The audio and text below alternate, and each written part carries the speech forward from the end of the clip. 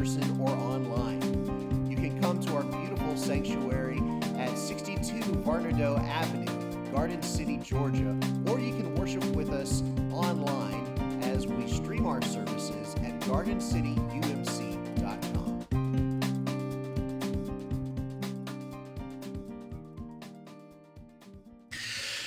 I remember a few years ago when CrossFit was first becoming a big thing. If you're not familiar, CrossFit is a brand of a gym, and people that did CrossFit never shut up about doing CrossFit.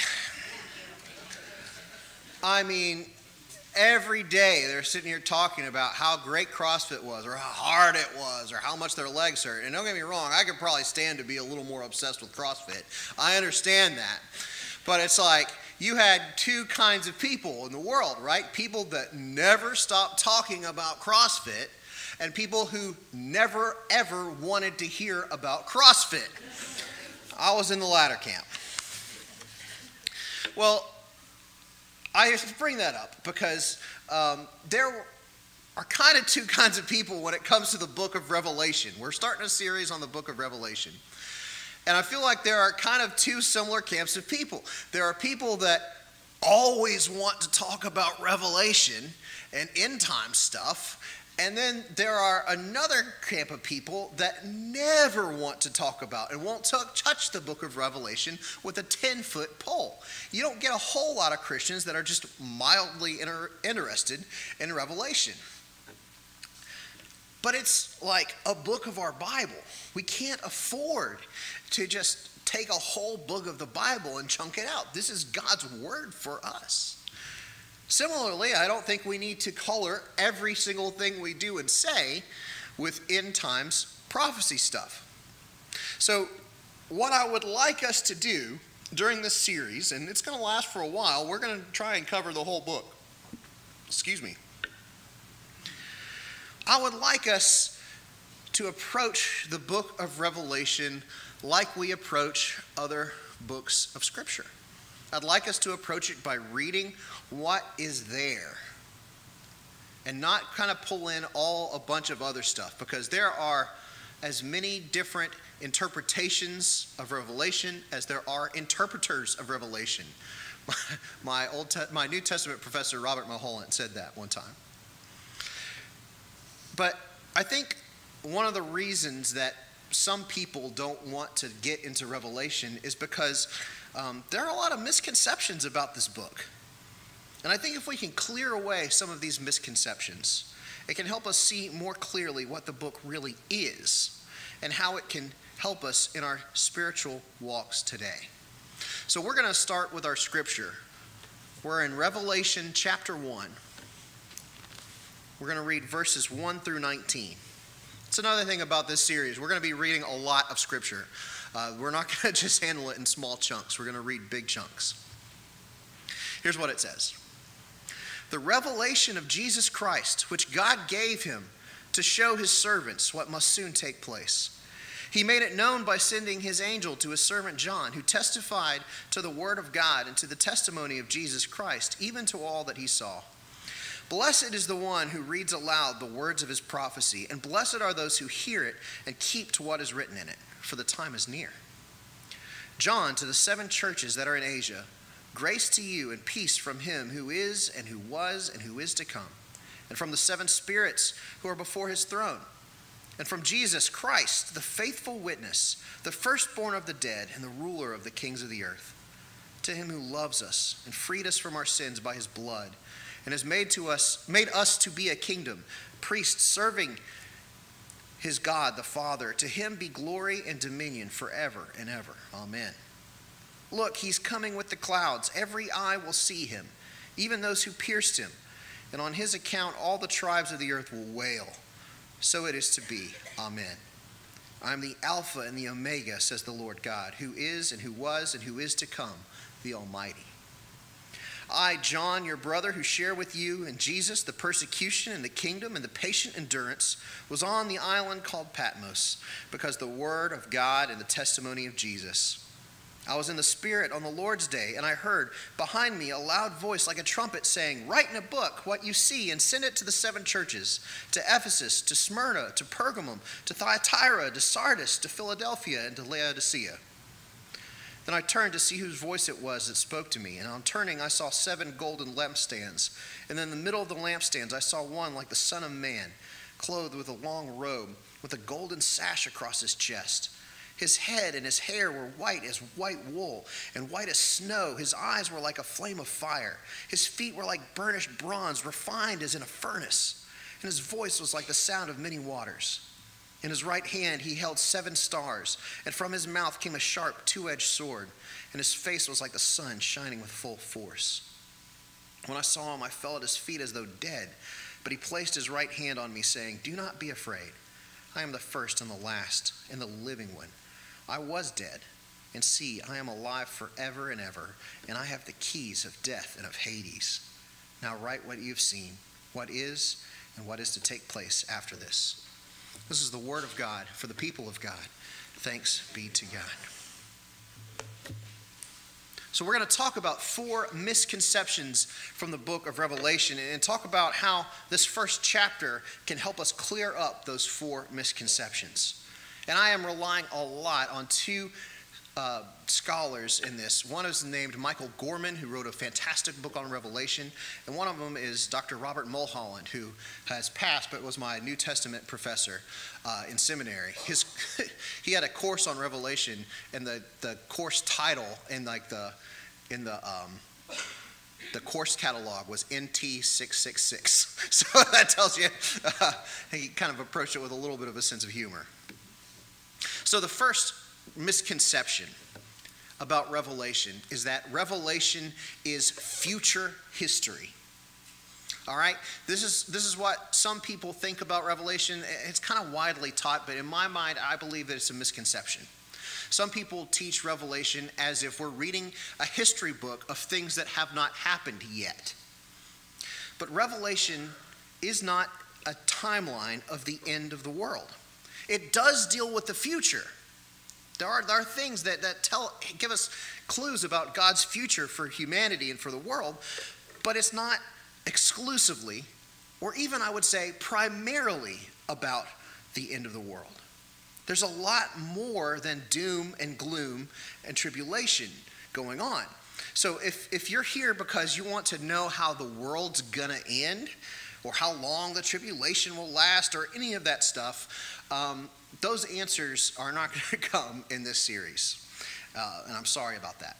So while the book of Revelation might not be a future history, it is prophetic. And we get this in verses 9 and 10.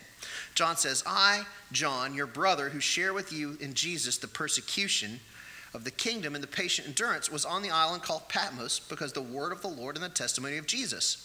He says he was in the Spirit on the Lord's day, and he heard from the voice, a trumpet saying, "Write in a book all that you see and send it to the 7 churches." So he is a prophet in the tradition of the Old Testament prophets. Now, when we hear the word prophecy, if you say that you received a prophecy, what do you immediately think of? Someone is predicting the future. But Old Testament prophets were not about future predicting, they were about truth telling. And I think that's what Revelation has got going for it too. It's not about future predicting, it's about truth telling. In the Old Testament, they would tell the truth about the past. Here's how Israel has messed up.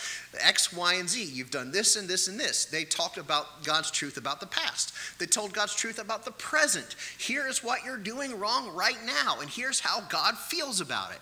And then they would also talk about the future too. If you don't straighten up, this is what bad thing is going to happen to you. Or if you do straighten up, God will relent.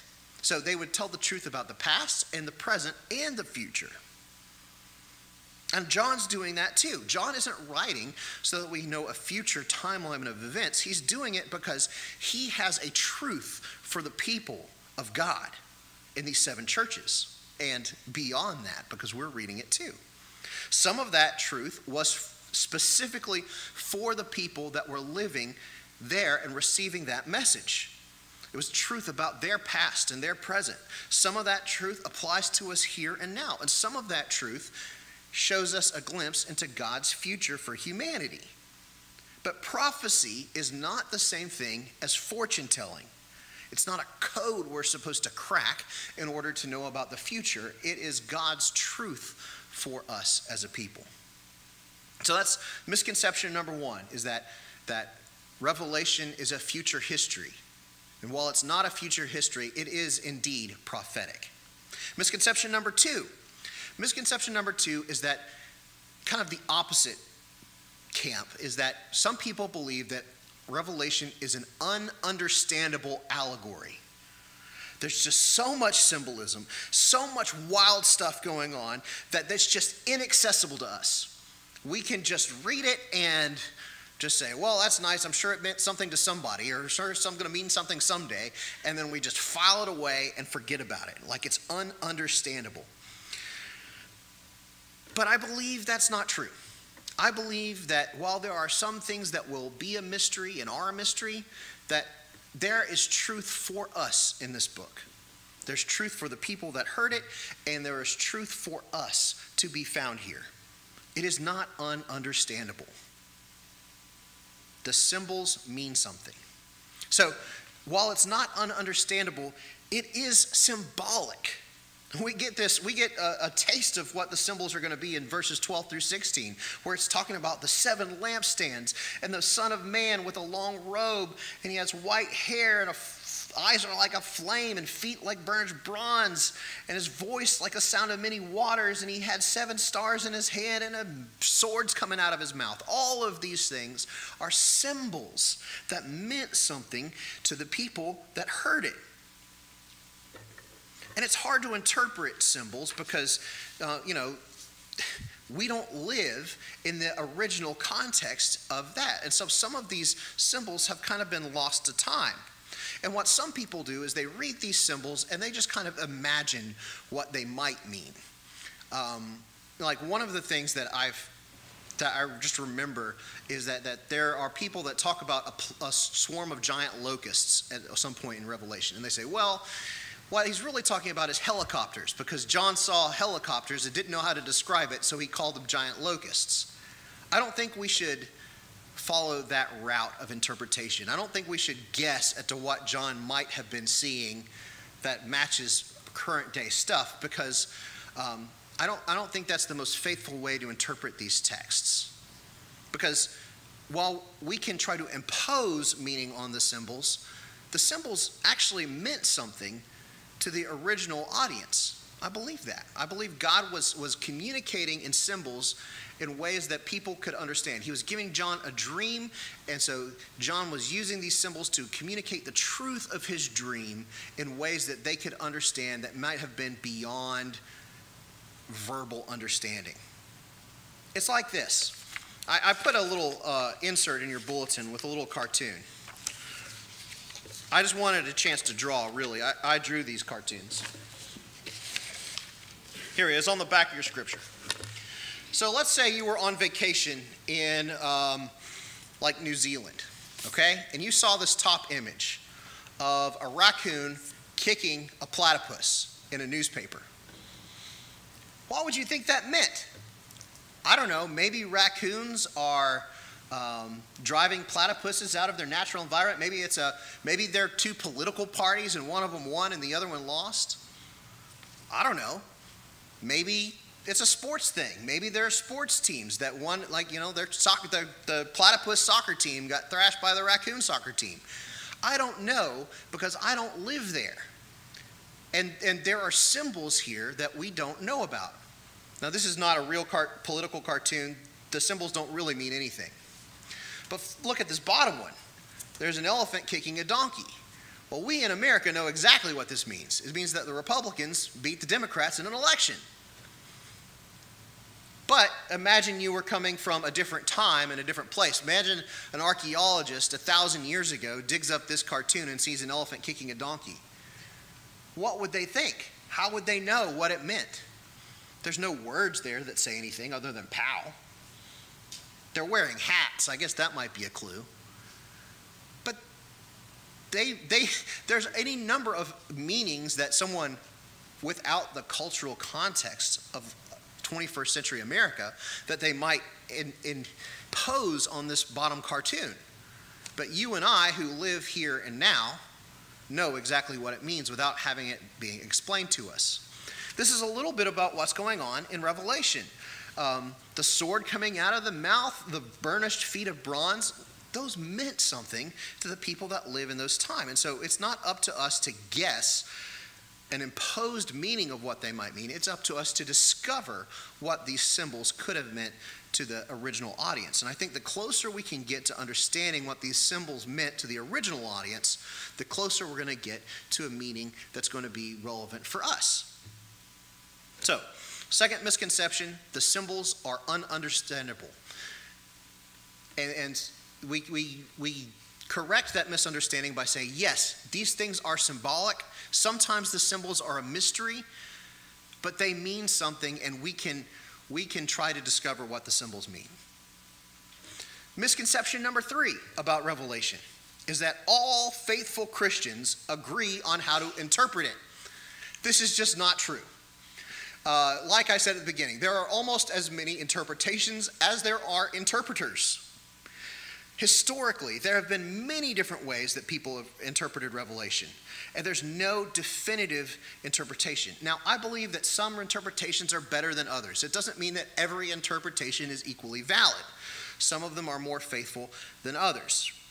But, I'm probably going to preach something that you might not agree with during this series, and that is okay. Maybe you're right and I'm wrong. I'm open to that. But I'm going to try as hard as I can to stick to the text in itself here. And of course, I'm going to interpret that text just like anybody else is. But there is one interpretive clue that I think is going to get us closer to a real interpretation that we can sink our teeth into in this series. And it is the genre of the book of Revelation. Books have different genres. You got mystery books, you got romance books, you've got nonfiction books, you got biographies. The book of Revelation is a genre of apocalyptic literature. It is a kind of ancient literature that existed during the time. And what the book of apocalyptic literature did was that it exposed an invisible reality. Much of the book of Daniel is written in the apocalyptic genre. Now, this isn't the only apocalyptic book we've got. And so to illustrate what apocalyptic literature is, did you know that as we speak right now, in this room, Tim the Toolman Taylor is grunting? He's doing it right now. Because on network TV, on broadcast television, there's an episode of Home Improvement playing. And so these signals, these invisible signals, are being shot through the air, through the waves, and they are permeating this room. And if we had a television up here with one of those digital antenna signals on it, we could plug it in, tune it to the right station, and we would hear Tim Allen going, row, row, row, row, row, row. We would hear it, and we would see Wilson pop his little head over the fence. But because we don't have a TV and an antenna tuned to the right station, we can't see it. It's an invisible reality that's going behind the visible reality that we see. But it's there. Similarly, this is what the genre of apocalyptic writing does. It's where authors receive an insight into the invisible spiritual reality that's going on behind the things that we can see, and they use that insight to record it down and share it with the rest of us. And that's what John is saying here. It's like in verses 17 through 19. He said, he saw him and I fell at my feet, though dead. But he placed his right hand on me, saying, do not be afraid. I'm the first and the last and the living one. I was dead, and I see I'm alive forever and ever. Now write what you have seen, what is and what is to take place after this. So he's been granted access to the invisible spiritual reality that's going on in heaven, and that it's permeating all around us. We just can't see it, and we don't have access to it. But John does, and he's using this apocalyptic literature to share that truth and that reality with you and with me and with the readers of this letter. So the third misconception is that everybody agrees on the right way to interpret Revelation, and that's not true. But we can start to arrive at one when we remember the apocalyptic genre of the book. And we're going to come back to that over and over. But what John is doing is that he is revealing an invisible reality to people. So the fourth misconception about Revelation, and it's a misconception, but it's a real pet peeve of mine. It's not called Revelations. It's called Revelation, singular. There's really only one revelation. It's only one reveal. But that revelation is the central message of the book. And what John is doing is that he is revealing this one truth over and over and over in a bunch of different forms. And we see that in verses 4 through 6. Here's what the revelation is. Grace and peace from him who was and who is to come. From the seven spirits who are before the throne, and from Jesus Christ, the faithful witness, the firstborn of the dead, and the ruler of the kings of the earth. To him who loves us and freed us from our sins by his blood, and made us to be a kingdom, priests serving his God and Father, to him be the glory and dominion forever and ever. Amen. The revelation is all about Jesus and Jesus' victory over sin and death. Now, later in the book, we're going to encounter the villain of the book. The villain is fallen Babylon. Fallen Babylon is kind of the opposite of the kingdom of God, and it symbolizes a bunch of stuff. It symbolizes sin. It symbolizes the Roman Empire. It symbolizes oppression. It symbolizes the forces of the world that are against Jesus. But the central thing is that Jesus was the faithful martyr. The character of Christ as the lamb that was slain never changes throughout the book. He receives his power from sacrifice. He rules in a mode, not in a domineering way, but through the power of a sacrificial lamb. He's the firstborn from the dead. He was not the lastborn of the dead. He's not the only one rising from the dead, but he is the first one. He's leading the way, and the rest of humanity, by the end, are going to follow him. Those who believe, those who are a part of the kingdom of God are going to follow him and rise from the dead as well. He's the firstborn of the dead. He's the ruler of the kings of the world. Like, really, he is the invisible reality is that Jesus is the ruler of the kings of the world. He cleanses his people from sin. He's established a kingdom of priests, and he will come again in glory. And what this central message is that the invisible reality that John is being granted access to through Revelation is going to crash with the visible reality of you and me one day. And the things that are invisible now will be visible then. The truth that we hope for now will be realized then. But until that day, we live in what theologians call the already not yet tension. We already have victory through Christ, but we have not yet received the final victory.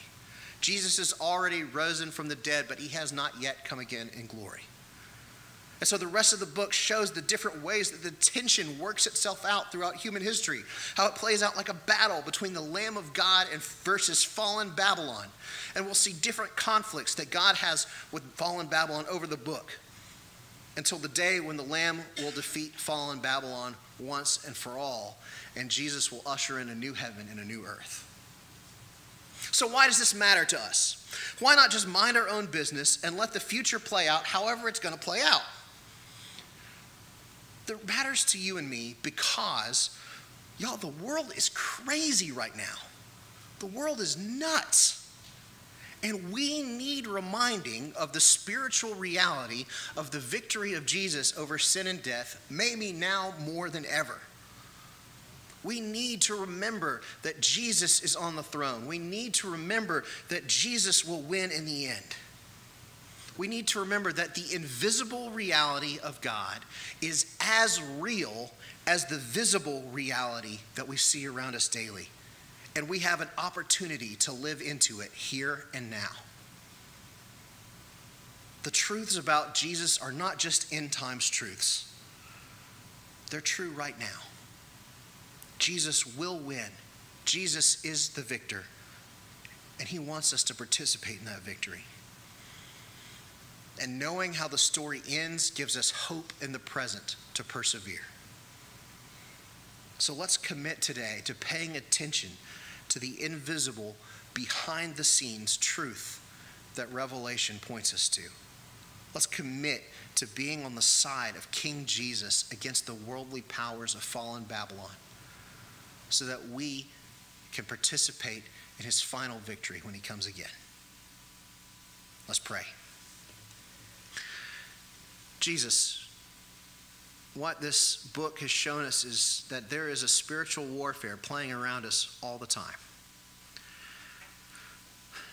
There are forces of fallen Babylon that want us to fall and want us to fail and want us to sin and want us to grow our pride so that we get distracted from the mission of God. God, I pray that you will open our eyes to this invisible reality that you are on the throne, you are victorious, and you are calling us to your purposes.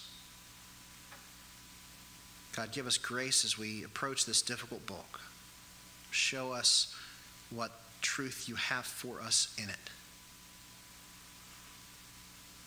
And give us more knowledge and more wisdom along the way.